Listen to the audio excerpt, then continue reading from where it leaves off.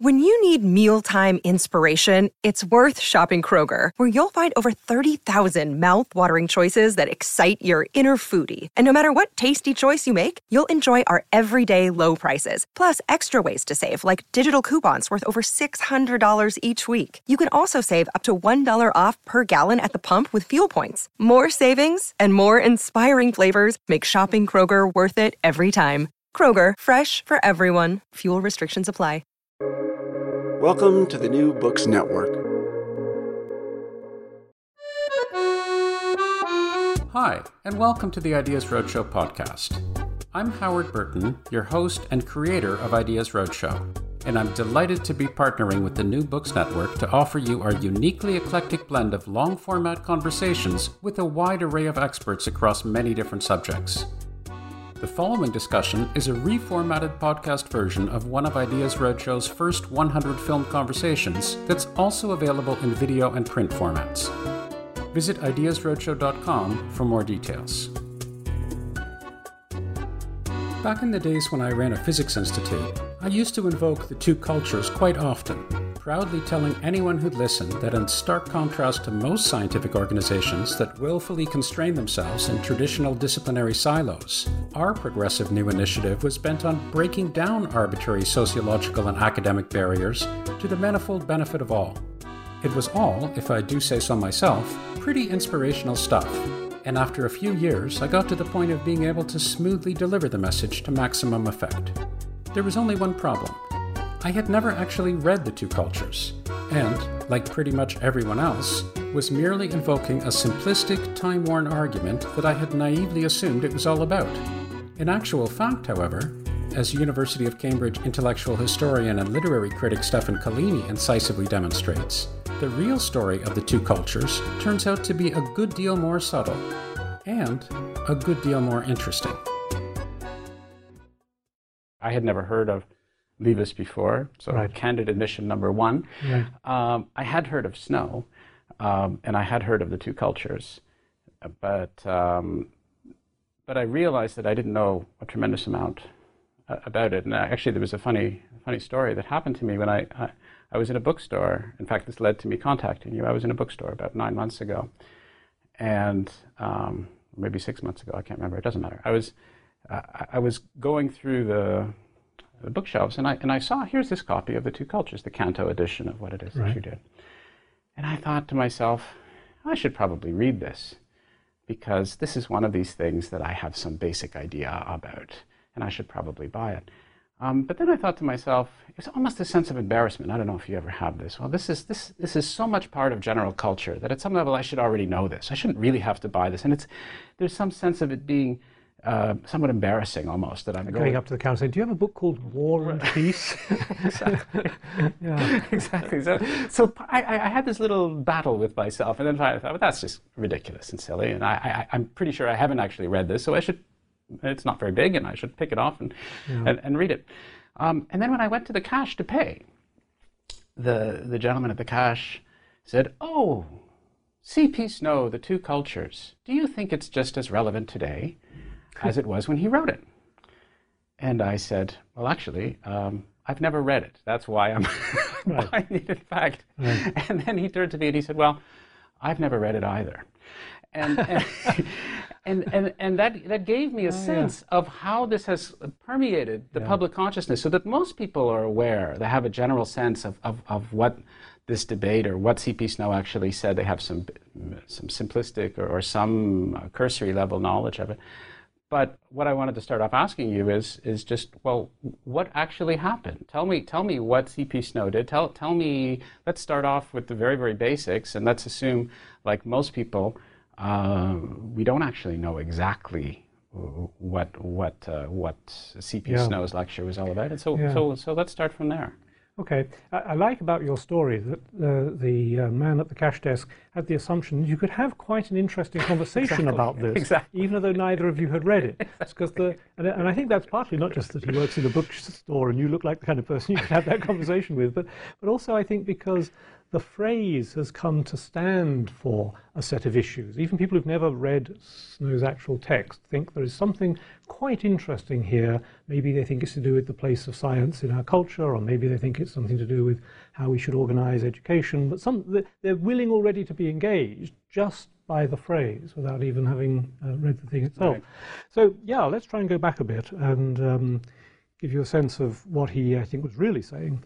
So it might be helpful first if I just say a word or two about how Snow got to this point, because Snow trained initially as a research scientist, as a chemist, and his career was not altogether successful. He had one or two setbacks. He claimed some discovery that didn't quite stand up, and he progressively moved more towards administration of things. He moved into, when the Second World War started, recruiting scientists for government service, and then after the war he carried on recruiting scientists into the civil service.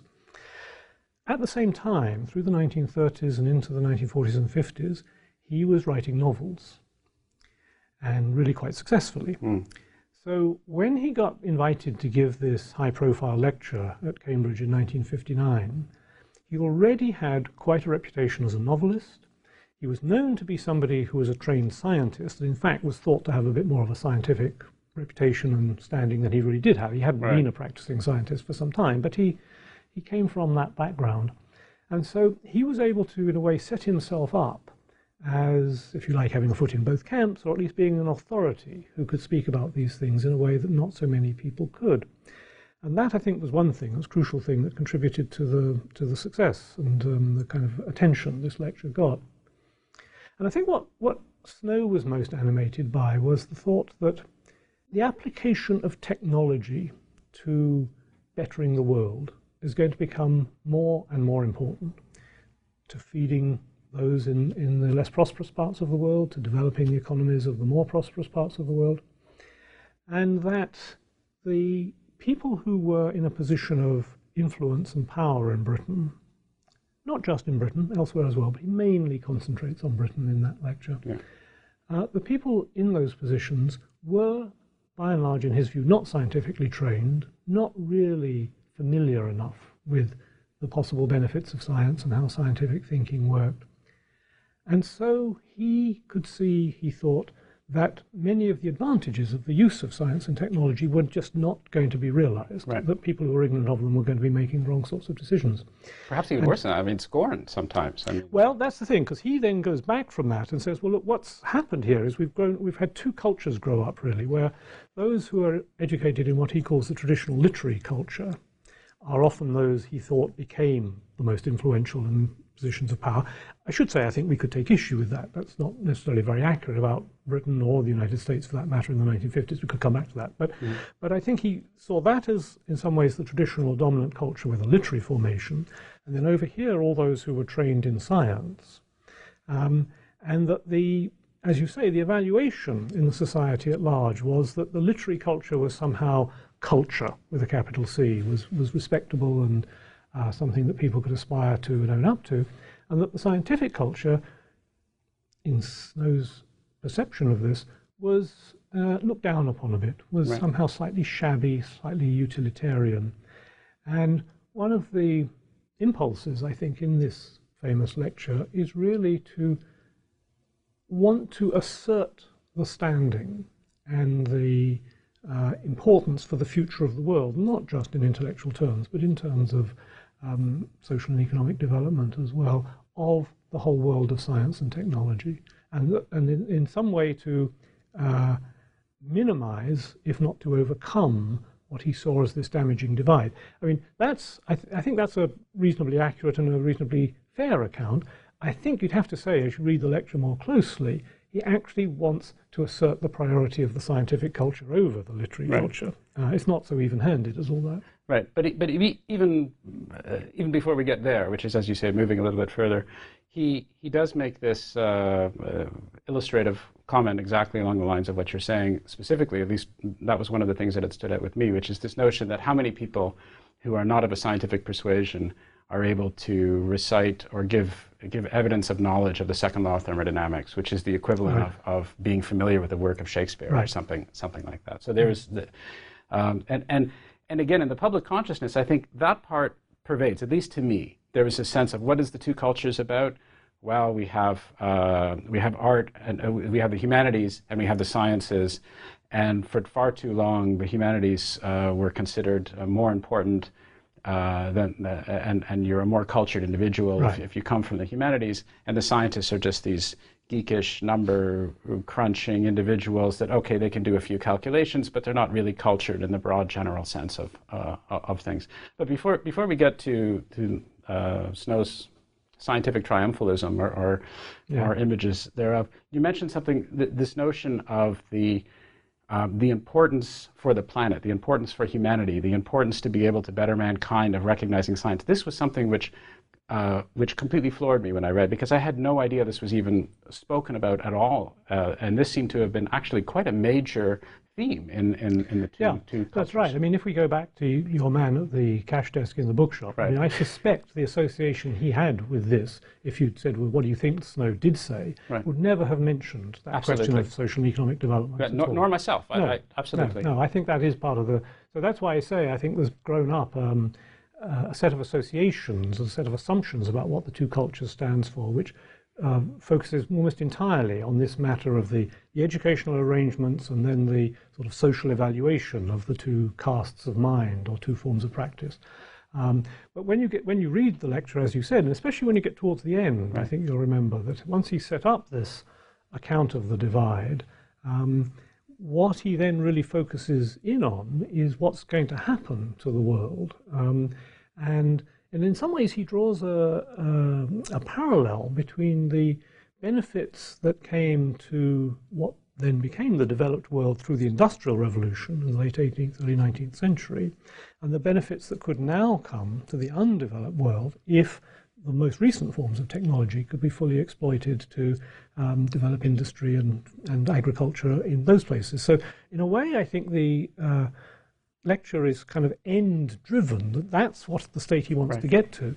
The diagnosis is of what's holding it back, in his right. view. Right. And there are two things that are interesting to me about that.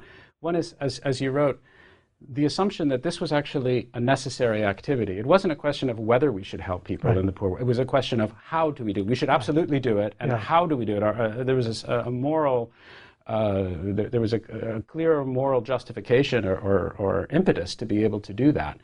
And a sense of frustration that those who didn't have proper scientific respect or orientation would in fact be not contributing to this at all, or not contributing in the best possible way.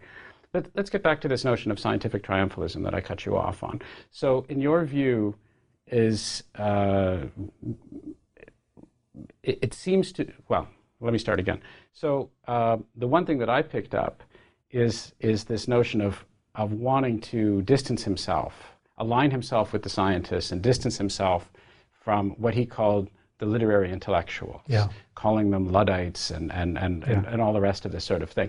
And this is curious because, as you said, it seemed like at the time he was seen by the great majority of people to be more on the literary side of things than he was on the scientific side of things. But this clearly seemed to be his agenda, at least when I read this as a layperson looking at this. Yeah.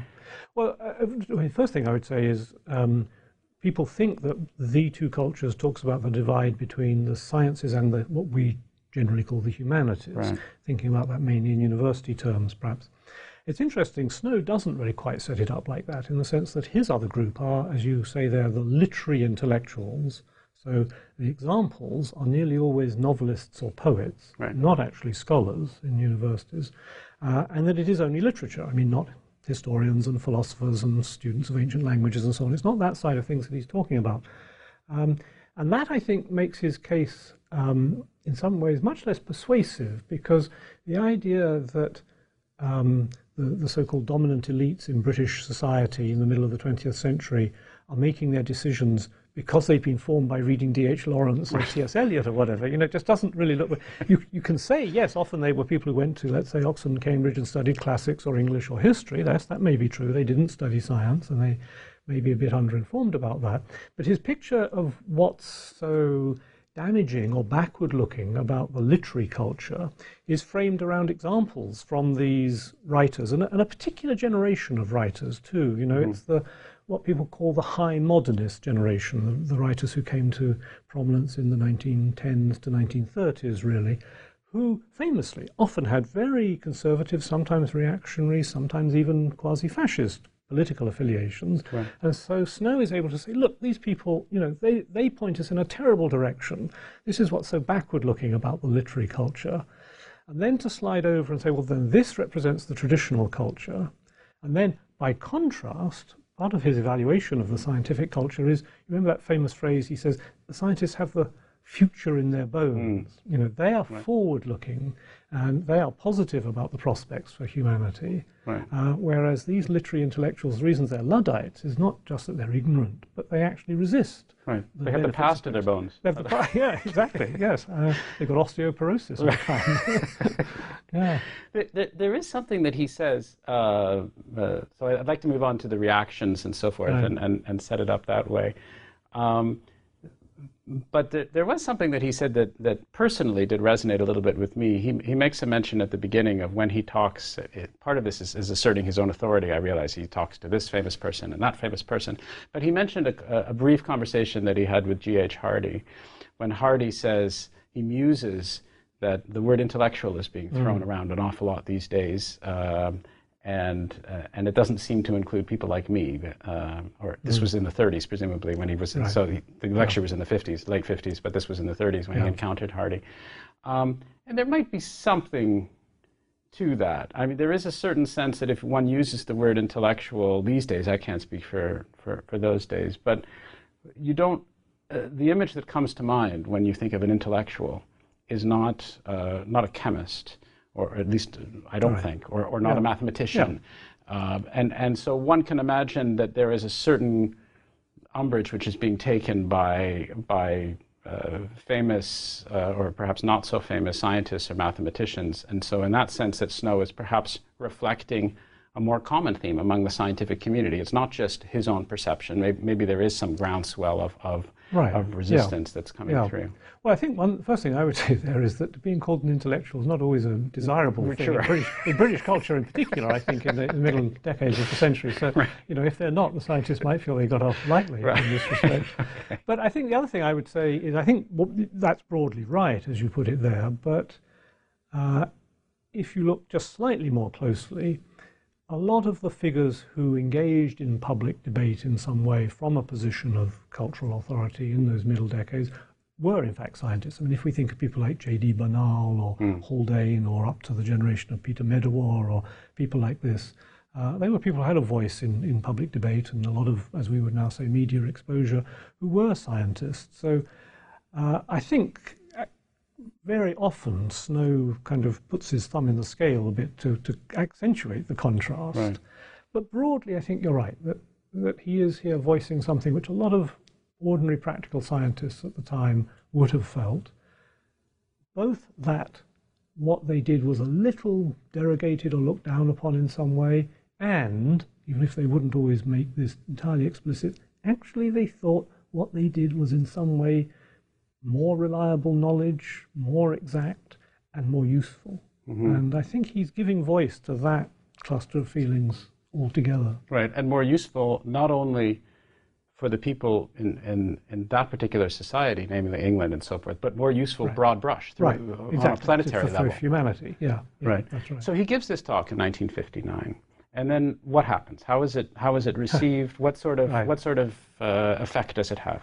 Well, one thing that happens is it's received internationally. I mean, you remember in the lecture itself, he makes quite a few international references and tells how he's been to Russia and seen what they're doing there and what's happening in the United States. And of course, it's important to remember, I think, that these are the Sputnik years where the sense of international scientific competition come collaboration is quite a hot issue. Right. And so the lecture is taken up not just in Britain, but all over the world, and taken up as really announcing a theme of real consequence for the future of the planet. That here's somebody pointing to an aspect of our cultural arrangements, and especially our educational arrangements, which may in some ways be holding us back. It wasn't that everybody was favourable about it. There were certainly critics, but I think the broad picture would be to say that in the few years immediately after it was given in 1959, it helped to project Snow into the position of being something of a sage or prophet, whose opinions on everything then were very eagerly solicited. And as I say, the fact that he was known to be a successful novelist and a trained scientist added to the authority. I think people didn't look too closely at that, but they thought, here's somebody who knows both worlds very well and is in high-level administration. He understands about politics and running things, and he's pointing to a real problem here. And I think that was probably the single most dominant and positive form of reaction to it. And what happened in terms of acceptance of the ideas within the academic structure? You mentioned about how perhaps there would be, this would point us in the direction that we would give different or newer, better emphasis towards what we would be teaching, or how we would teach different things, or how we would, was there anything concrete in that period of time? Did curricula change at all? Was there a certain sense that we're going to at least enfold some of these aspects of what it is that he's saying? We're going to give more credence to what it is that he's saying. We're going to change things in some way. Yeah.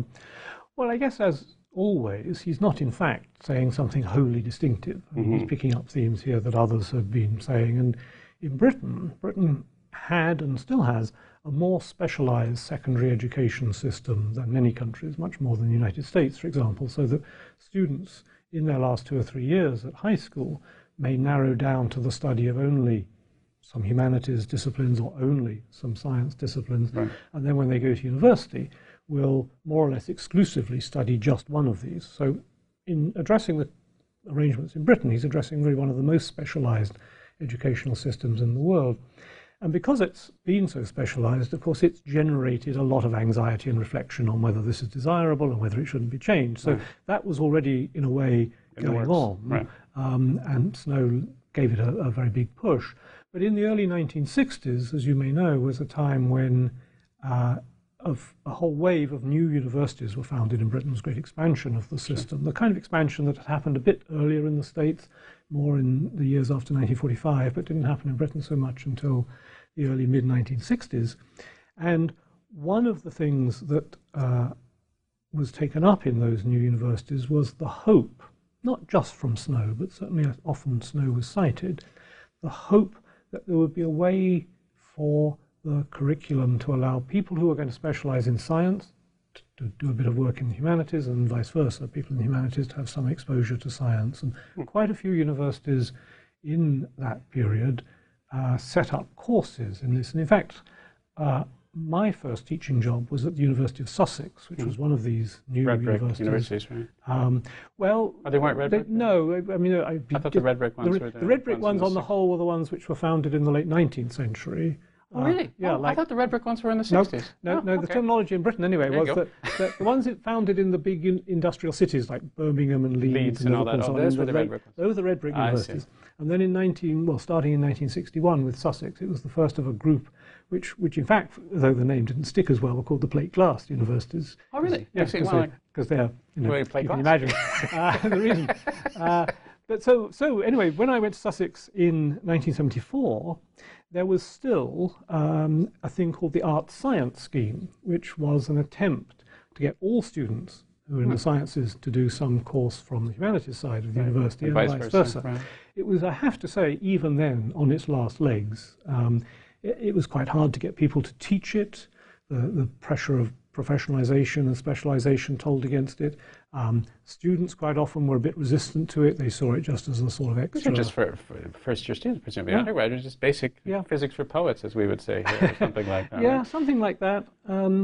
But it was very hard to make it work against the grain of the institution as a whole, where people were either studying one subject or specialists in teaching one subject. Right. So to go back to your question, I think that Snow gave a push to attempts to tinker with the basic structure, but I don't think it really in the long term had much effect in changing that structure. Sure. Well, it's difficult for one person, but he did have some non-trivial effect. Oh, sure. You would yeah. probably say. Yeah. So he gives this lecture. It's generally very well received, certainly in line with much of what at least some of the current thinking is at the time. And then a few years later along comes someone else with a rather different perspective on things. Well, they enter stage left, F.R. Leavis. So F.R. Leavis was a literary critic. He'd spent his whole career teaching at Cambridge, and he did not respond to Snow's lecture when it was given or when it was published. But in 1962, 3 years after Snow's lecture, Leavis was invited himself to give another named lecture in Cambridge, and he decided the time had come to take the measure of what was by then becoming really quite an influential statement by Snow. Now, I suppose it's important to say that Leavis was a particular kind of literary critic. He passionately believed in the power of great literature to open up our world and our experience, if read sufficiently attentively and with the kind of disciplined attention that an education in English literature could give you. But he didn't believe in the kind of scholarly apparatus, the overemphasis on knowledge about the biographical or contextual details. He believed very much in the personal response to it, if it was of the right disciplined kind. And so he'd become a really quite fearsome controversialist, because he always wanted to press anybody he engaged with, say, well, what do you really believe? How do you respond to this? And he could do so with a good deal of belligerence. And he was himself by then something of a semi-public figure. He was quite well known, not as well known probably as Snow, but he was known beyond academia, certainly. And so then he read this lecture, and he was appalled. He was appalled, first of all, because he thought that the uptake of Snow, the success that the lecture had, showed how devalued and empty a lot of the categories of public acceptance really were. That if people thought this was a serious analysis of a serious problem, how low their standards had then we're in fallen. trouble, because he in the lecture, he, as you know, in his own lecture, he unsparingly points out ways in which he thinks that Snow's formulation is vacuous. A lot of it is second, third rate, and he wants to say, what about this reputation and status that Snow has? How deserved is that? Well, Snow as a novelist, Leavis can barely contain himself at this point. The novels, he thinks, are just hopeless. They've got this unspeakable dialogue. They've got all these clunky stage directions. He's not somebody who really understands the imaginative power of fiction. What he does is give you this low-grade social narrative and so on. Is Snow really bringing the voice of science to bear here? Well, of course, Leavis himself is not a trained or informed scientist, but he says, I think scientific reasoning is marked by its rigor and its precision and its power. Do I see that in Snow's lecture? No, a lot of cliches, a lot of slack reasoning and so on. So he completely savages, as it were, Snow's standing, his claim to do this. But I think, just as people don't remember about Snow's lecture, that driving it in the end was this concern with some kind of human betterment, the application of technology.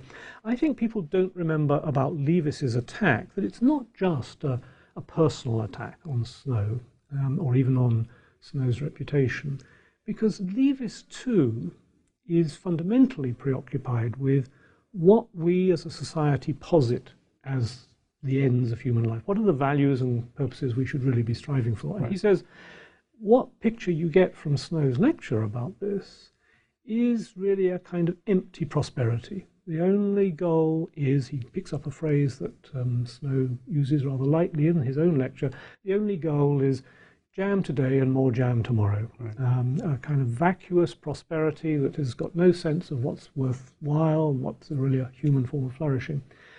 And that Snow is complicit in this, that Snow is really just endorsing this wholeheartedly, in fact. Wholeheartedly. I mean, he's pushing it. Yes. And that it is the dominant set of values of our public culture. Right. So Leavis, as always, this is a feature of Leavis's writing more generally, but very much in this lecture, sets himself up as someone who is taking on this powerful, established discourse. This is how politics, the media, and our society more generally talk.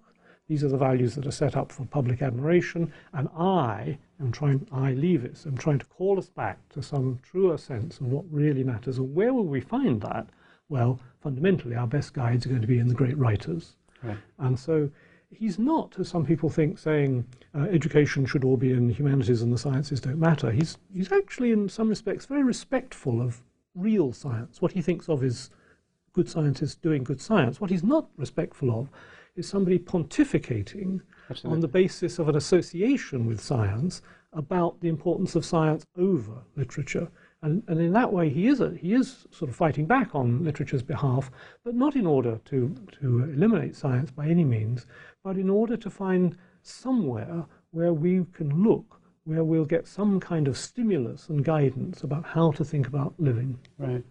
There are two things as you're talking that certainly came to my mind. One is, you alluded to this earlier, one is that he casts aspersions not only on Snow's ability as a novelist, for which he is eminently qualified as a literary critic, but also his credentials as a scientist, which, as you mentioned at the beginning, turned out to be, on closer inspection, quite a bit murkier than one had been led to believe. He had left science rather precipitously. There was some sort of scandal that was involved. It wasn't as if he willfully gave up this great, glorious, shining scientific career to become a literary figure because he could do so many things at the same time. But in fact, there were serious concerns that he moved there not completely willingly out of his own choice, but more as an aspect of convenience.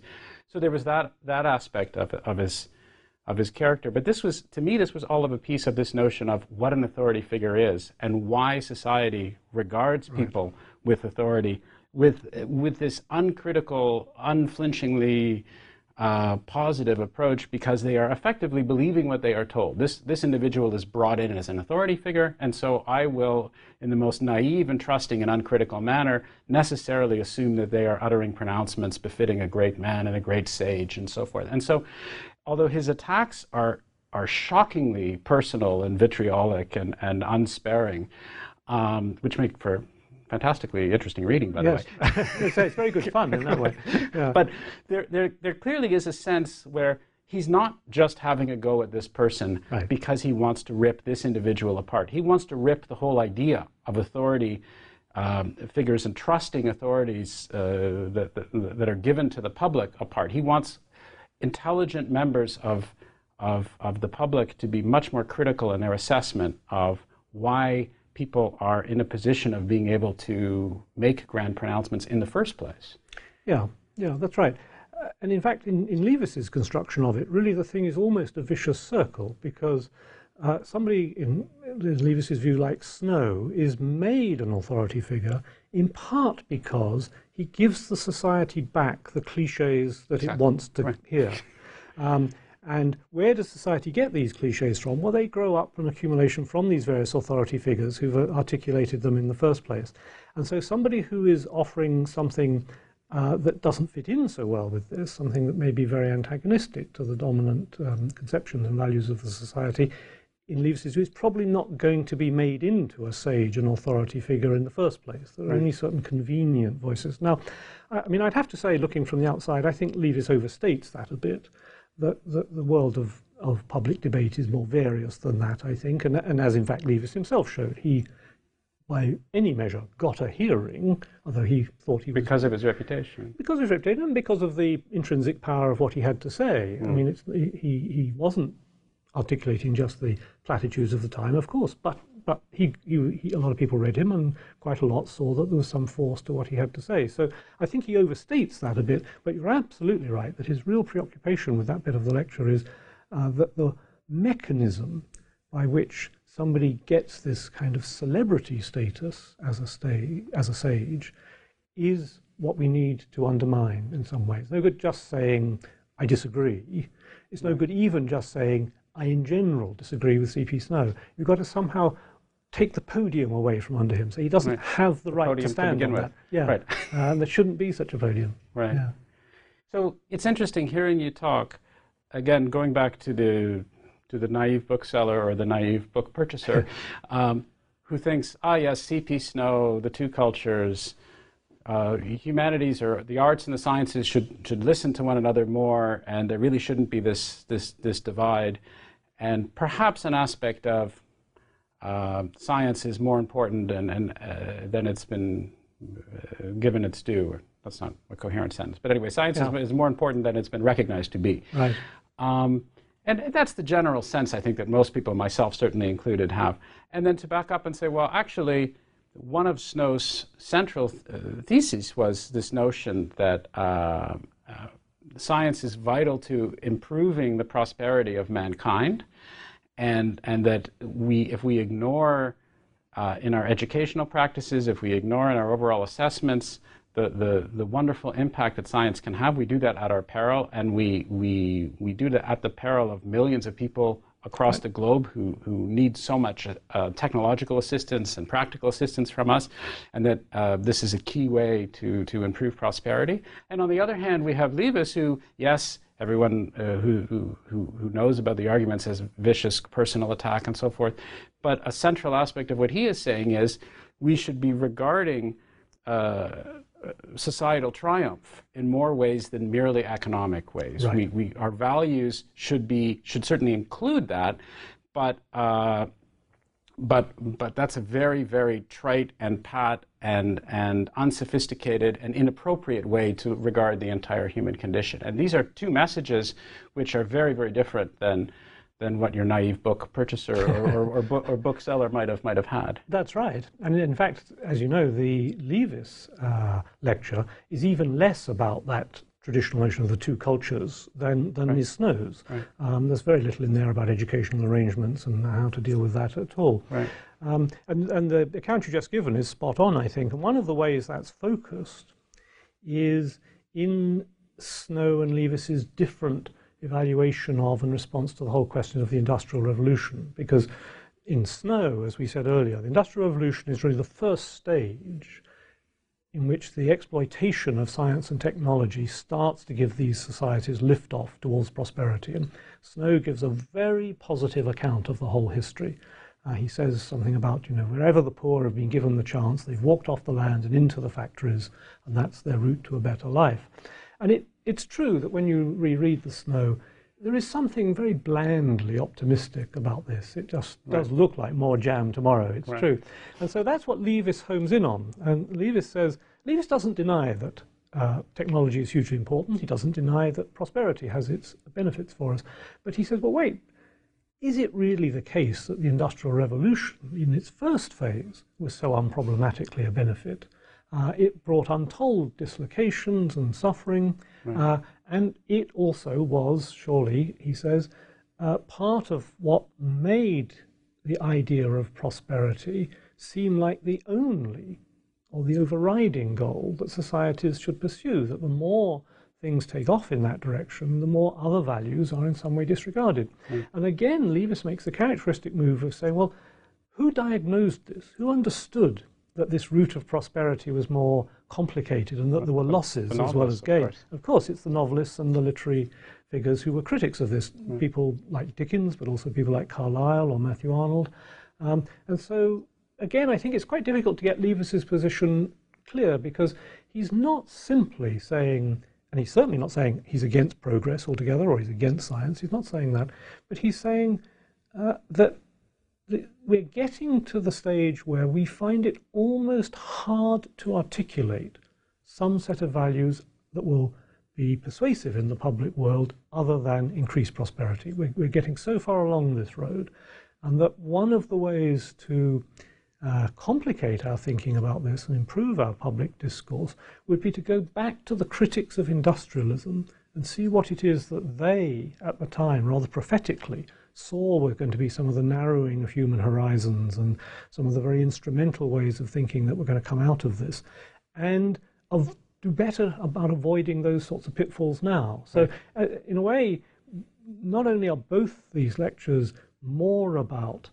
economic progress and those large issues than the bookseller and the book buyer thought they were, but they're also both more about history. They're more contesting the story of progress of the last 200 years. Right. You mentioned there are aspects of I can't remember the words you actually used, but certainly in the introduction to the book, you talk about aspects of how Leavis's prose was received, and there were people who commented on the fact that his writing was sometimes difficult to parse, and it was somewhat it was too convoluted at times. There were critical remarks given to not just what he was saying, but the manner in which he was expressing it. And I took this as a sense that part of Leavis's main battle is against this form of triteness, against simplification, against this idea of pat phrases and hackneyed phrases. As a literary critic and as somebody who was steeped in the tradition of English literature and believed in the power of English literature and literature in general, he chose his words extremely carefully. And there's a certain sense that of expectation that I got that, well, this jolly well should be actually difficult to read. You have to make an effort to read this. It's not just one bland pat phrase after another, but part of the level of critical engagement is actually going slowly, making the effort to parse things, and being diligent not only as a writer but also as a reader. Yeah, no, that's absolutely right. I mean, he says you don't combat the power of cliché in our culture by replacing one cliché with another, or as we might say now, you don't combat the power of sound bites just by another sound bite. What you need to do is in some way offer another kind of discourse which, as you summarize it, will in some ways slow things down a bit, bring out the complexity, allow for a certain amount of uncertainty, and have a prose which makes the reader in some way think through the reading, not just receive it in some passive way. And it's true of Leavis's writing that it's often got that sinewy but highly charged and slightly convoluted sense of a lot packed into a sentence. It's very rarely just subject, verb, object in some simple way. It's subject, but the subject is this, verb, of course, when that adverb, and then a whole proliferation of subclauses about the object of it. And that, Leavis says at one point, he's very self-conscious about this, he says, I know people charge that I write badly. But as you say, it wasn't that he wrote carelessly in the least. What he thought he was doing was trying to bring the reader, in a sense, up short, make the reader lose that easy assimilation of just taking things in with only half an eye or half an ear, so that you find yourself having to do more thinking when you read him, and perhaps as a result become less susceptible to being taken in by the glib phrases and the things that oversimplify, because you've engaged with, you've had your receptors, as it were, opened up a bit by this more complicated kind of prose. And his own writing does that, and then of course his usual message is that one of the ways in which we can help to cultivate this and to some extent train people to read and think better is by reading good writing, not just by reading the cliches of the daily press or the politicians' speeches. And so again we come back to the importance of an education in literature. So he says all this in 1962. And then what happens? How is this received, and what is how is the lay of the land? What happens is that a great mountain of garbage is poured upon his head, really. I mean, that's to say, he's thought to be immensely offensive. What you mentioned as the rather personal aspects of the attack on Snow and the outspokenness of it. I mean, as you say, there are lots of good lines in the lecture, which, if you can read it at this distance, you can enjoy. But to say of Snow, as he does at one point, Snow is no, I can't bring myself to say that. Snow thinks of himself as a novelist. All those kinds of things. I mean, there's a lot of disdain and a good deal of anger in Leavis's discussion. Well, that was thought to be unacceptable. He really was thought to be beyond the pale in this respect. Even some people who may have had their reservations about aspects of Snow's writing or Snow's public career thought that Leavis really was going beyond the limits of acceptable discussion. And I think in the initial furore, although there were a few people who wanted to speak up for Leavis's case, I think in general in the initial furore, attention concentrated much more on the question almost of good manners, the question of the decorum of the exchange, than it did on these quite big subjects that you and I have identified. The substance, here. really. There's not really very much. Nobody, as Leavis himself said when he came back to comment on this some years later, nobody really has addressed the central point about the shallowness of ideals of prosperity unless they're informed by some larger idea of human flourishing. Right. And he was quite pleased by the talk, right? Didn't he say, didn't I read that he thought it was the greatest speech he ever made? Or he says, we can't quite tell how tongue-in-cheek this is because he's actually saying it to the publisher whom he's trying to persuade to publish it. But so he may not be entirely straightforward about this, but he said very rightly, it will become a classic. And he said it at the time when it was being, completely dumped on in this way. It didn't become a classic, I think is the first thing to say. In the 60s, it remained, apart from those who were already very well disposed to Leavis, it remained, I think, a byword for excess and personal abuse. But I think what's happened with time, and it's very interesting how this has happened. Snow's reputation, if anything, has gone down. I mean, it always happens to people perhaps after their death that they go out of the public eye and so on.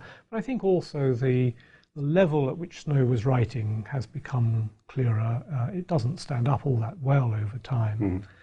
And by the same mechanism turned round, if you like, a few readers, I wouldn't say this is a large number yet, but a few readers have come to see in Leavis's critique an interesting example of the tactics that might need to be involved if you're really going to take issue with a big public figure who has a lot of almost unreflective public support behind him. You're going to have to do something which will jolt people out of their comfort and which will in some way call attention to the mechanism which put this person there in the first place.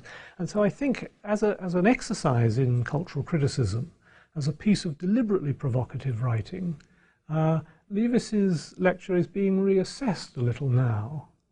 And the qualities of his prose, which still make it difficult sometimes to read at first reading, but are, I think, coming to be seen better in the way you described a moment ago as a necessary set of weapons in some ways in this. I mean, we search for metaphors, but maybe this kind of guerrilla warfare that he wants to wage. He's going to be in a minority. He's going to be, in some sense, not the ones with the what look like society's big guns at his command, but actually by these series of attacks and detonations, and as we said earlier, taking away the podium, that big public position will start to crumble. And I think people have got more interested in that.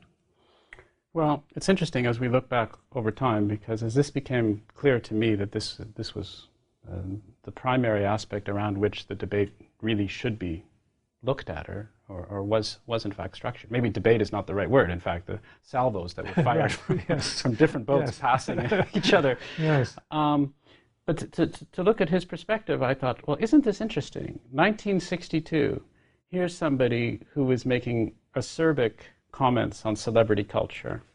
Isn't this interesting? 1962, here's somebody who is talking about the value of rigorous skeptical inquiry and the fact that we shouldn't necessarily be solely and exclusively and wholeheartedly concerned with economic prosperity without looking at the wider picture at all. That's not that wasn't my understanding of what people were thinking or what they were worried about in 1962. And if anything, it seems as if the situation from Leavis's perspective has only become drastically worse. I mean, the things that he was most concerned about, the unflinching notion of accepting an authority figure without any critical inquiry, assessment whatsoever, objective critical assessment whatsoever, is certainly worse today in an age when everybody is hyping themselves as an authority figure. Everybody is promoting themselves willfully. Everybody is trying to scream from the loudest possible rooftops on their blogs or on their this or on their that, or getting up as a pundit on CNN or what have you. And it seems as if there are there are real issues with looking at the role of what we're trying to do in society, whether it should only be looked at just strictly the filter of economic prosperity, what the role of universities should be, what the role of how one should more critically train the young minds. And so enter Stefan Collini, who, from my perspective now, my enlightened perspective as the relatively enlightened book purchaser. And now you've gone home and read it. Well, that helped, yeah.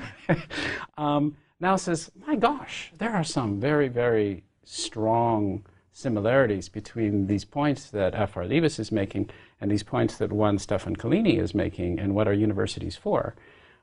Do you regard yourself in some ways, perhaps you do it in a much nicer way, by the way. You don't, so far anyway, that I've seen. But do you regard yourself as somehow following in the footsteps of Leavis in some of these themes? Ooh, well, of course, you touched on lots of things in that comment. So I have a problem with these questions. They go on and on. No, but I'm going to try and go back to some of them, because they're all things that, as you know, exercise me.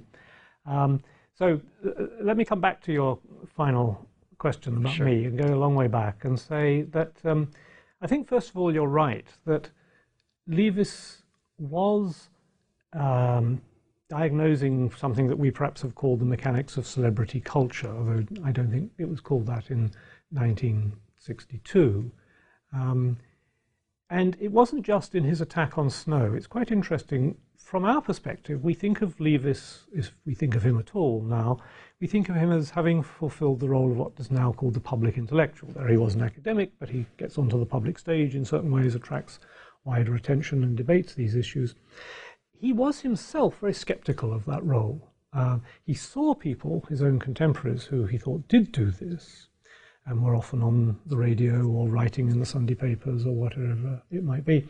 And he thought that by and large, insofar as they succeeded in becoming fairly well known, becoming celebrities, it was because they gave society what it wanted to hear. Right. They rather sold out to the standards of their rigorous intellectual inquiry, which should have been their primary task. So, in an interesting way, he is not a sheltered academic in the traditional sense. And as I said at the very beginning of talking about him, he's not a scholar in that way in which we think of the scholar patiently accumulating a lot of detail about a rather recondite subject and then very impersonally helping the advance of knowledge another small step or two by publication.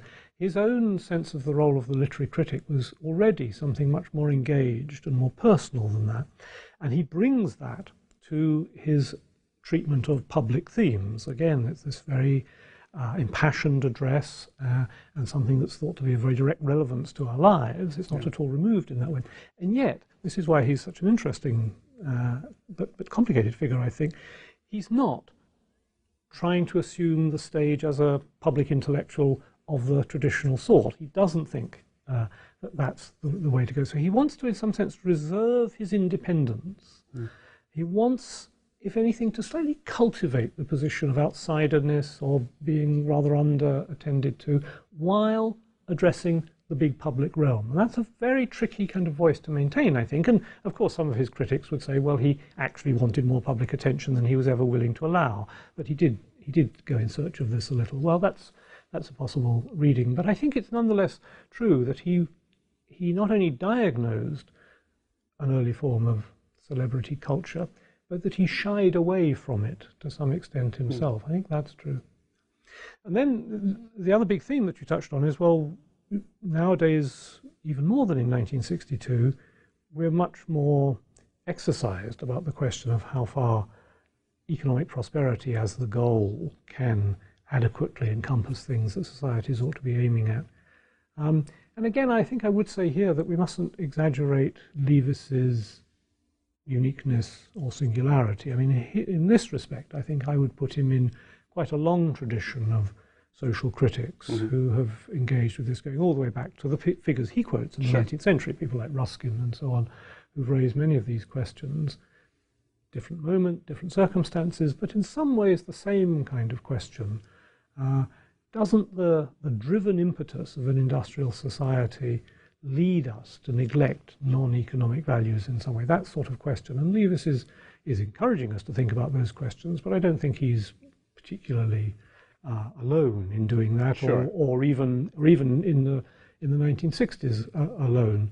But I do think that he does it with a particular verbal and rhetorical force that is worth going back to. In other words, there are things about Leavis's views in general which I wouldn't endorse. I think he's much more conservative than he needs to be. He's rather horrified by some aspects of the contemporary world, changes in mores that you or I might think of as desirable and certainly harmless. He's rather censorious about. There's a Puritan strain in Leavis, which I certainly wouldn't share.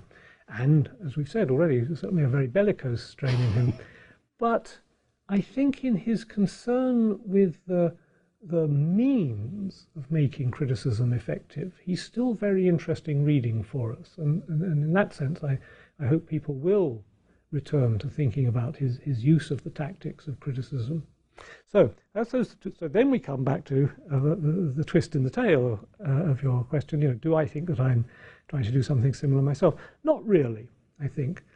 One of the many reasons I don't is that the way Leavis positions himself depends very much on an us and them divide, I think. There's the small beleaguered minority of true seers, and then there are the great mass of the deluded or the benighted who are taken in by the official or the dominant discourse. That seems to me a very unhelpful way to think about a complicated society of the kind we live in or that he lived in.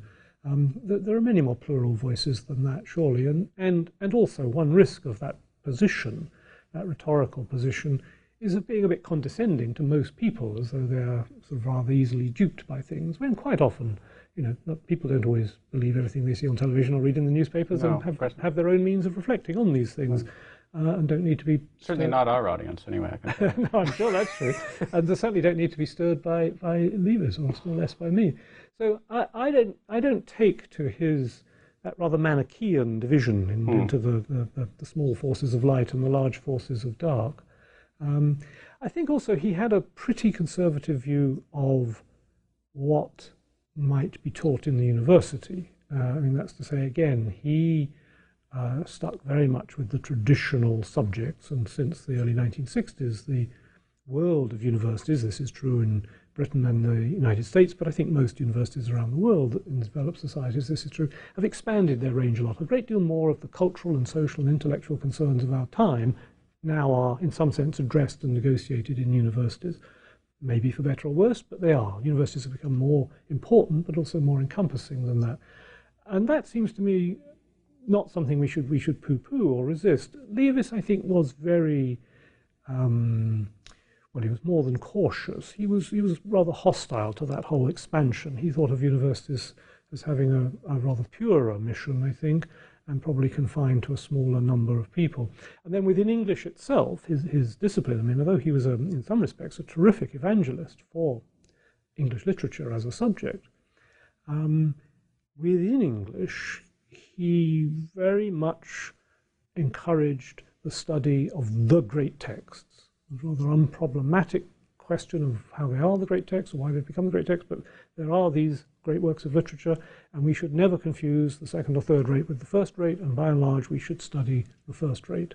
And that made him, I think, in some respects intolerant, or at least underappreciative of a range of other types of writing, sometimes of lighter genres, sometimes of more satirical or playful writing. Presumably more contemporary literature of his day as well. It's very difficult to assume that the guy down the street is in the canon, as it were. Exactly. When Leavis was a young critic, the two figures he most championed were still alive and writing, T.S. Eliot and D.H. Lawrence. Famously, as Leavis's career went on, they became the last figures he thought were of any consequence, and in fact he became more and more critical of T.S. Eliot. So, as you rightly say, nobody then in the next few decades really measures up. Well, again, I think that's it's a kind of conservatism or restriction of perspective that we're familiar with in critics and scholars, but it's not one I think we should encourage. Right. I would say that the contemporary literary world is hugely expanded since Leavis's time, partly because the Anglophone world of literature has expanded so much. There's so much good writing going on in so many countries that use the English language in some way or other, which is not Britain. And that the study of these things in universities is to be welcomed, I think, and it enriches the story. So there are all kinds of ways in which Leavis, I think, now looks to us to have some tastes and to take up some positions which really just don't speak to us and which I wouldn't encourage. Sure. But fundamentally that attempt to use a delicate and complex prose, which he'd honed in writing about things within universities and for a more specialized audience, to take it outside and to make it in some sense tell in public debate and to help provoke more reflection and questioning in society about some of its received platitudes. That task, which I think he was in an angular and awkward and not always easy way good at, I think that's something about him which I still very much respect. And that you do, I would argue. I mean, if one looks at what are universities for, and one looks at the way in which you try to engage a broader public, the way in which you try to be provocative, by which you use language, you tell me, but my... No, it's better if you tell me. It sounds much more positive if you do it. my sense is you're trying to draw attention to questions that you feel need proper reflection, need a sense of legitimate critical faculty. We're swimming in these cliches. And so let me give you some examples of the sorts of things that came up in my mind that struck me as very Leavis-like in the structure, orientation, or substance, perhaps, and not necessarily in style, and I'm certainly not qualified to say. So when you ask these questions about what universities for, how they should be measured, and you talk about evaluation, and you do a few things. You use business. There's this one paragraph when you're talking about the business model, business analogy, and you have two separate paragraphs when you describe what you do in business speak, followed by what your actual job is, right? And so again, this is not done in nearly as bellicose a way or as coruscating a way. You're not attacking the head of IBM or whatever in a personal way, but you take issue with these pat, trite phrases that are being thrown around. Universities should be more like businesses, and this is why. They should be more efficient, and this is why. And then you draw attention to, well, what does it mean to be efficient at a university? How should we measure these things? What do these numbers actually mean? Where do they come from? How can we apply them? Rather than just sinking into these ridiculously banal stereotypes of, well, there are all these old fogies that are stuck in their ivory tower and they're trying to suck on the public teat as much as possible. Not only are you pointing out, well, this is actually a false depiction of what's going on for the most part, but you're saying, well, let's carefully look at how we should make these measurements. Let's try to get a sense of what's actually going on. Another cliche that I've personally found incredibly frustrating when non-academics tend to look at the academic world is they invoke this notion of competition.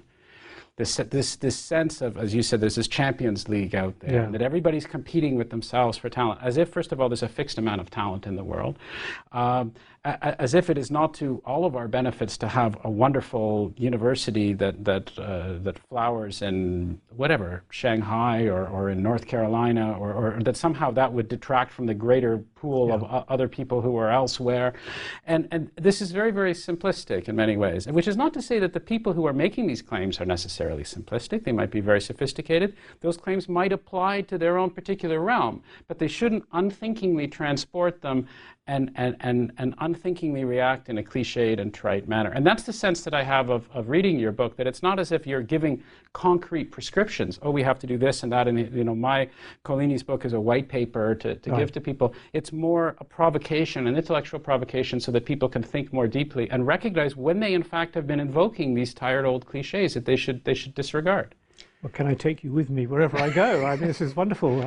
But do you feel inspired by, do you get a sense that you are trying to do, not necessarily in the same way, but that you are participating in that great critical endeavor of which Leavis is a prime example? Would that be a good way to say it? Yeah, a delicate topic. I think one of the things that exercises me about this is that universities are and have to be and should be answerable to the public of their societies. I don't take the view that they have some God-given right to exist and should be given public money or private money to do it and just left to get on with it. I mean, there is clearly a social interest lodged in universities, and some account must be given of what the function universities perform is and to some extent how well they're doing it. And I think what has tended to happen in the last few decades is that the only language which politicians and administrators and public figures feel will have undisputed acceptance from the public at large is the language of contributing to economic growth. That there are various other things that might traditionally have been said about universities, but those are in various ways contentious or perhaps not very popular, or dismissed as subjective values or the values of an old elite or whatever. The thing is not looked at very closely, but there is a strong sense among the policy-making and administrative and media classes, I think, that the only thing that's really going to justify public support in whatever form for universities, justify the whole project of universities, and universities on a large scale, which our societies now all have. The fact that they've expanded so much in number and in the range of their activities makes the question more central and more politically pressing. So the only thing that will do that is that. And I think the result of that is, and this is where we come to the very eloquent summary you gave of what I hope to try and argue, the result of that has been a transposition of some very low-grade measures from the world of business, commerce and finance to these other cultural and intellectual worlds. We've got to find some way of measuring output as if it were the same sort of thing, because what we're doing is doing what business schools have told administrators in the last generation or two has got to be done to every organization. You've got to see how you can reduce costs and increase productivity. You've got to stop people getting stuck in outdated ways of proceeding. We've got to see if we can't bring in new ideas and get rid of old personnel. We've got to run it like a very sharp-fanged business. And in all that, I think, what we get, as you said, are these unexamined assumptions imported wholesale from, not even really from the active business world.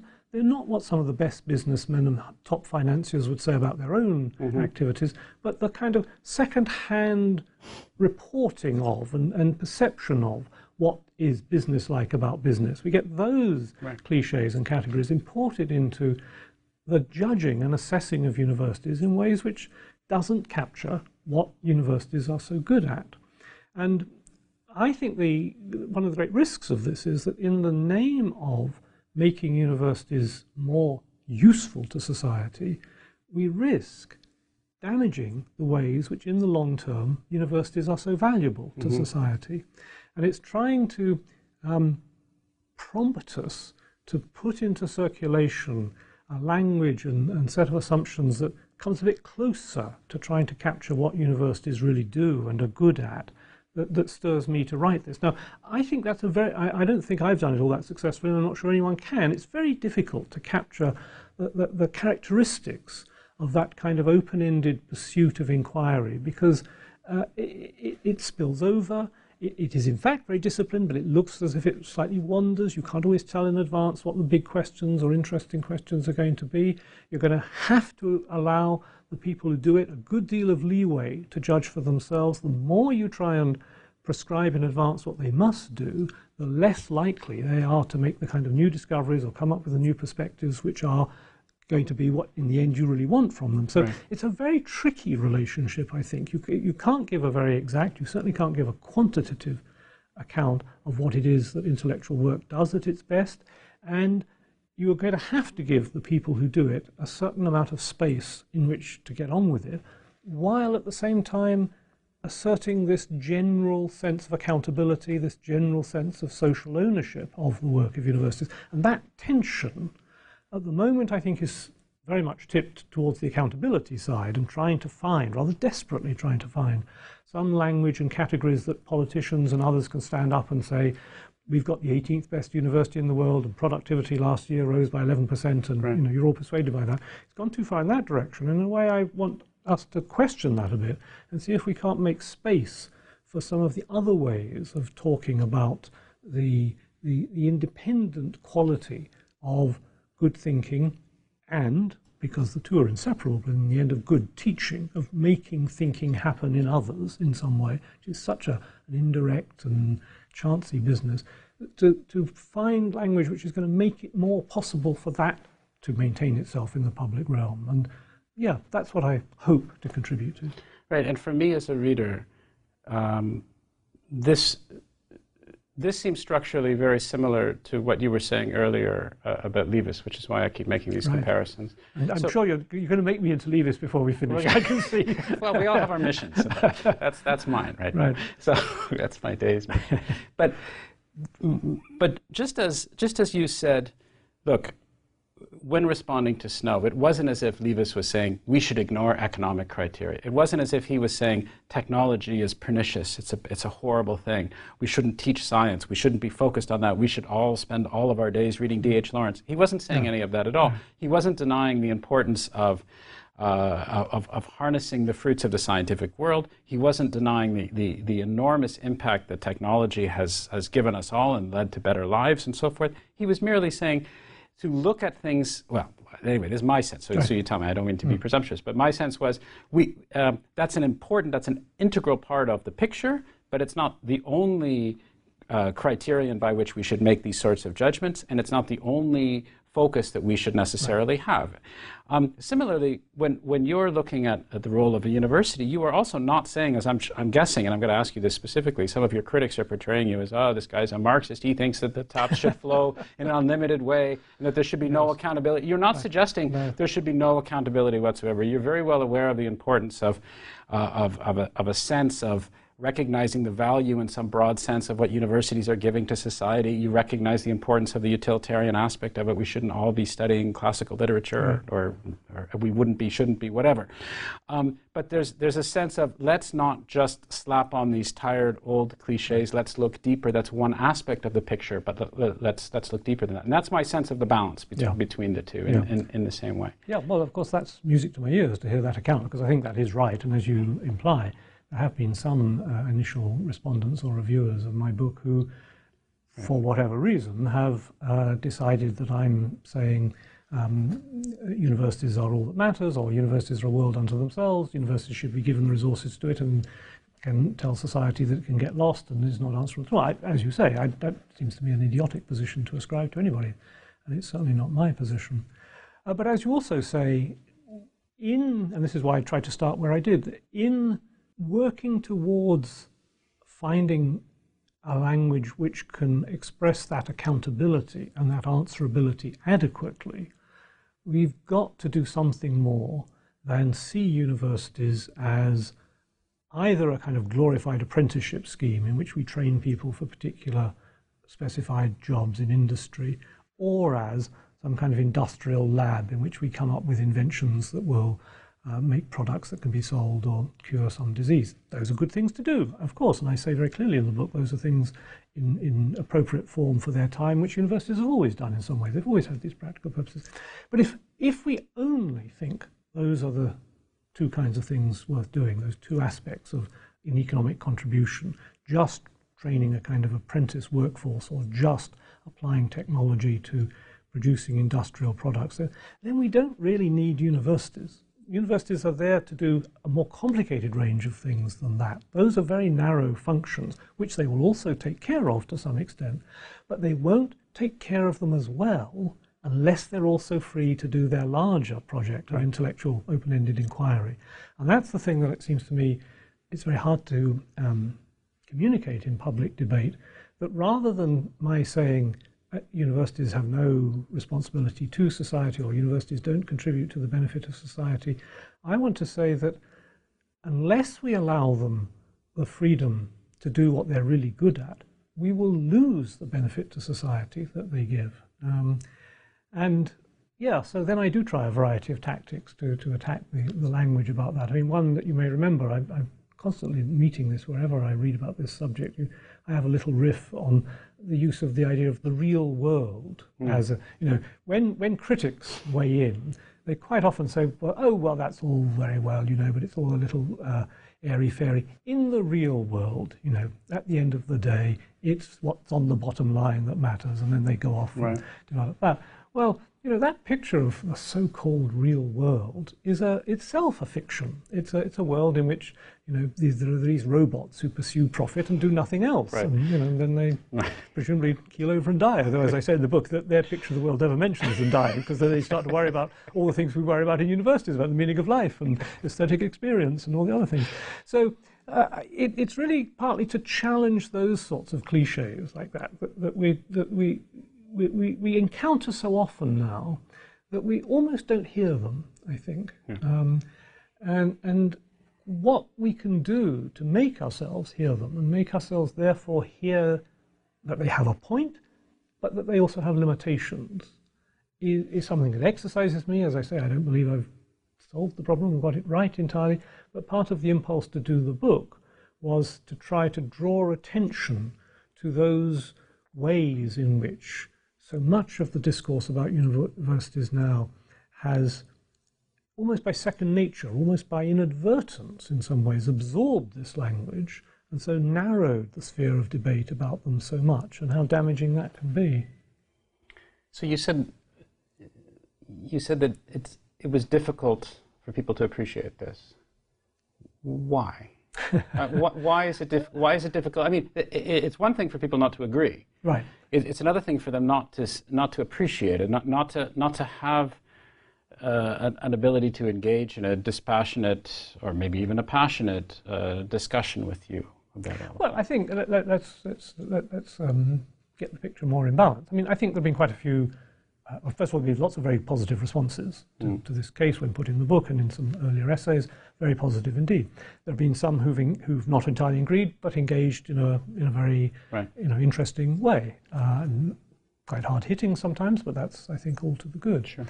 So the reactions we're talking about are not all reactions. Sure. I'm not even sure who could quantify, but I'm not even sure they're the predominant ones. But there's a significant slice of it.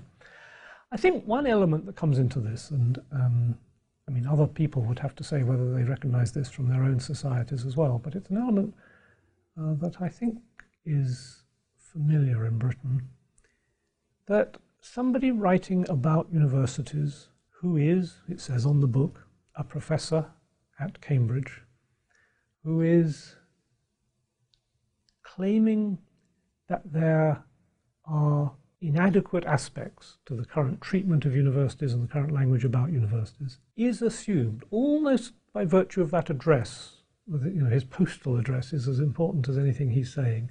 He's assumed to be some privileged complainer who just wants to be left with the assumed easy and well-padded life that academics are supposed to have, although anyone who's been in a university these days, I think, would quickly see that's not the whole story. And that he shouldn't complain. And I think there's a bit of that reaction. The thing is prejudged even before you get going. I think another thing, and I say this, people can have their own responses to this, obviously, I think that the attempt to be a bit playful in one's language, the attempt to use certain amount of satire or even attempted wit in dealing with other people's views and other people's expressions is a very delicate and dangerous weapon. It can misfire. I think people are very easily offended by this, and they think that the person doing it is setting himself up as in some way superior, is sneering, is condescending. And I have to refer to this because I do think this is an element in the reaction to some of the things, again, none of this is peculiar to me, not just things I've written. Of course. But I think to people who, writing about these difficult matters, use those sorts of registers of prose, make the thing in some sense playful rather than simply a matter of propositional argument. Try various ways to vary the tone of public debate.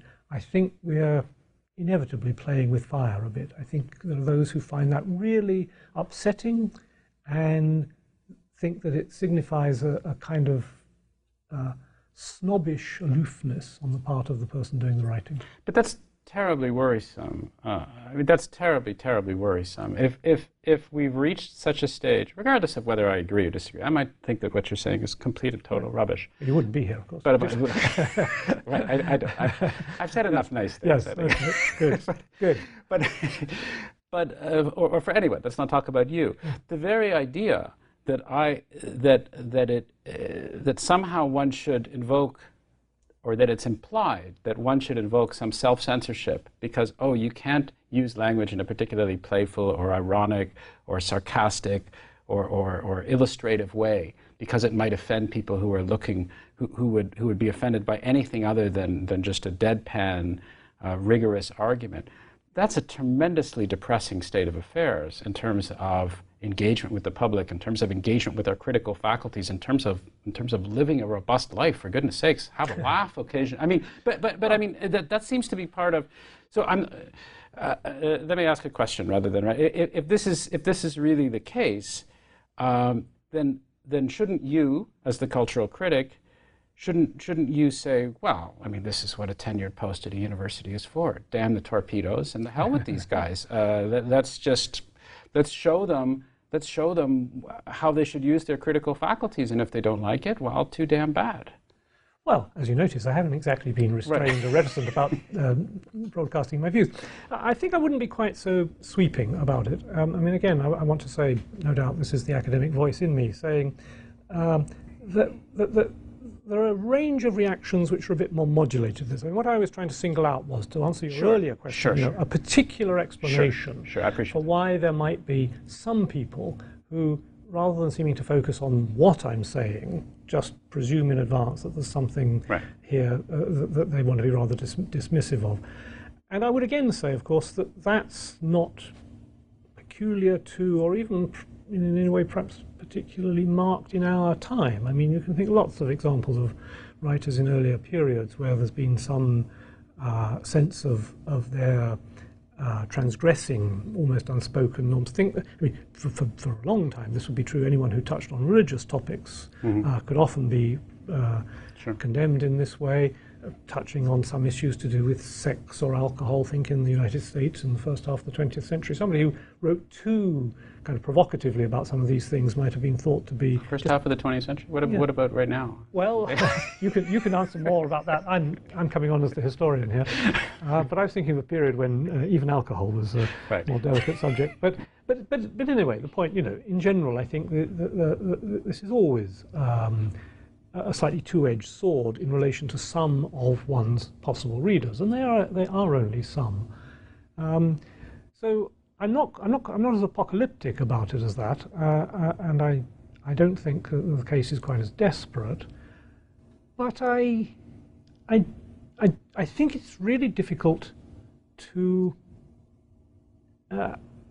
engage the attention of readers who already recognize this is a serious issue and who might be prone to dismiss the kinds of arguments I'm putting forward as in some way irrelevant to practice. I mean, by definition. Almost. Well, almost by definition, and also because some of these people would be people in responsible positions, running universities and running the funding bodies that fund universities and so on, and they have a difficult job, of course. They've got all those political pressures on them. They've got to make the university or the institution work and so on. And I think for some of them, to be standing as far back as I'm standing, and to be focusing on language and assumptions in the way I'm doing, can come across as a bit irresponsible, as a bit of a luxury, and this is again why I come back to this note as a little bit mocking. Some of the pieces, as you know, in that book examine, shall we politely say, some of the language of public reports and government documents about universities, and I think cannot help but pull some of that language apart. I think that activity is, by people who are, feel themselves to be in the trenches and bearing the heat and burden of the day, thought to be a bit self-indulgent. I think that's part of the element of feeling this is not the real world. Well, I understand that, and I understand you're trying to be fair, but from the outside, it just seems that if we lived in a world where people weren't saying anything because they were worried about being seen as self-indulgent, then we would have far greater problems. But anyway, I realize that we're preaching to each other's choirs here. So let me touch on something which you mentioned in your book, which is less, I think, more illustrative of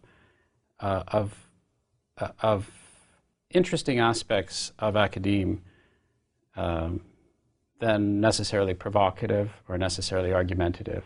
When you give a sense of what the humanities is like, and I think there are many people who perhaps are of a scientific persuasion and who will argue, well, the thing about science is, you see, it makes progress. We come up with a decision, we recognize whether the Earth goes around the Sun or the Sun goes around the Earth. We struggle for perhaps centuries about this, but eventually we get it right, and then we move on, and we do other things, and we build this foundation.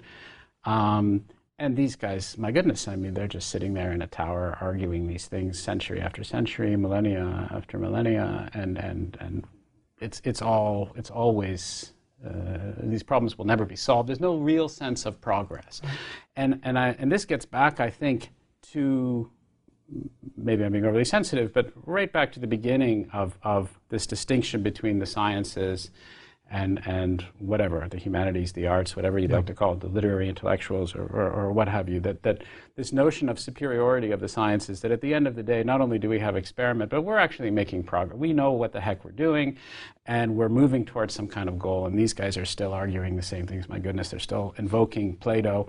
Nobody would invoke, no physicist would invoke Aristotle today, whereas somebody in the humanities would.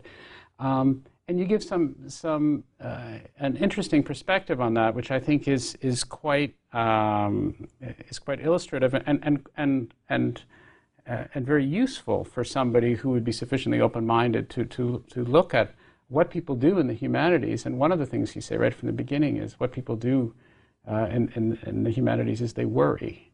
I don't know if you, you remember. Right. Yeah. But perhaps you could talk just a little bit about that, because I think this touches on this larger theme that we're talking about right from the very beginning of the difference, the sort of typical two cultures notion of the different ways of thinking and whether we're in fact making progress, and how you can defend the humanities way of looking at things, what it even means to look at things from that perspective when you don't have the standard invocations of progress. Right, yeah, okay.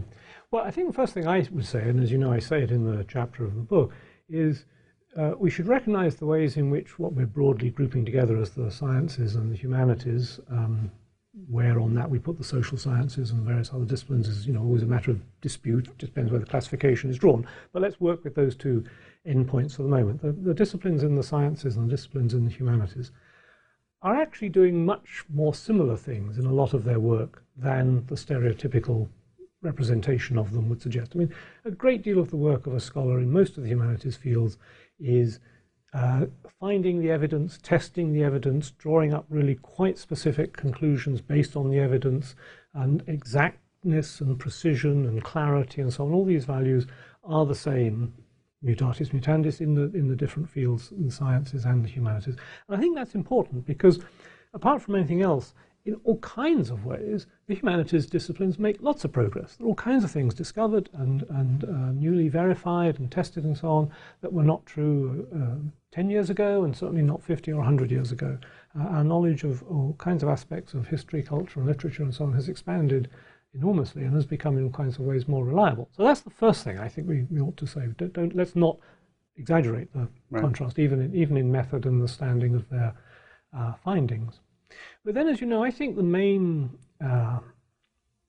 avenue to approach this that's helpful is to realize that what we're talking about here is the expansion and deepening of understanding, not just the accumulation of knowledge. I think this is not quite the same thing, and the language of understanding is more useful to us, more relevant, I think, to what we actually do, because after all, understanding emphasizes that it's something to do with the relation of an understander to whatever it is that's being focused on. The trouble with talking about knowledge is it can make it seem like a kind of impersonal product, which once you've got it straight, you throw it on the pile and then anyone can come and take it off again and use it or not, and you go off and find another piece. And the emphasis on the understander, I think, partly brings home to us how important it is to, in some sense, repossess our understanding in each generation. It's not only in order to stop it dying out, but also we've got to make it intelligible to us in terms that we live in our time. And that's a lot of what work in the humanities is doing. The changes in society, changes in our world, prompt us as humanities scholars to adopt new perspectives on things which a previous generation thought were settled, or to put new questions to things which really just didn't occur then. And in that way, there's a kind of advance because we expand the range of the questions, we articulate the answers in ways that feed into our concerns more, but it also doesn't look like linear advance because our questions were different from the previous generations, and in some sense that has to be so. I mean, I think I give in the book one of the most obvious examples of the way a whole set of questions are opened up by changes in society that reshape fields in the humanities is the way in the last generation the issue of gender has just, I think, I mean, this is of course a matter which can be made fun of or parodied in a reductive way, but surely the truth here is that there are just a range of questions about human history and human writing and human expression and human experience which were not attended to at all adequately before. And or at all, perhaps. Well, or at all, maybe, or at least in other ways. I don't say we've done it adequately, for, in our own time. It's not. I'm not triumphalist about it. Sure. But we started asking to notice some things that were not previously noticed well enough, and that's affected a lot of these disciplines. I mean, English literature has a range of books to write about and questions to put to those books, which just were almost unthinkable 30 or 40 years ago. So I think that there is a kind of advance, and that there are changes. It just doesn't look like the model of advance in the sciences. Although I would just open a small parenthesis here and say, of course, even that picture of the sciences, many scientists and philosophers of science would say doesn't apply so simply to the sciences either. It's not simply a purely cumulative picture there, but often a kind of paradigm shift in what kind of thing you're trying to relate to what other kind of thing and looking at it in another way. Yeah. Is it disputable? Yeah, they're wrong. Yeah. You belong to that school, but you would acknowledge that there's another school. There is. Sure. And politely acknowledge, in fact, that they're wrong. Good. Yes. Well, politely acknowledge that they're wrong, as they would about you. And so that parenthesis just says, let's not kind of reify the position of the sciences either. So I think that way of making the picture more complex and remembering that what we're talking about here is as it were, the ways human understanding functions in human experience means that the humanities are constantly pushing new boundaries. It's just that where the boundaries, as it were, are found changes because life in each generation changes. Right. So let's go back to this whole notion of the two cultures. We have, so I think people should have a clear understanding of what actually transpired back in 1959, 1962.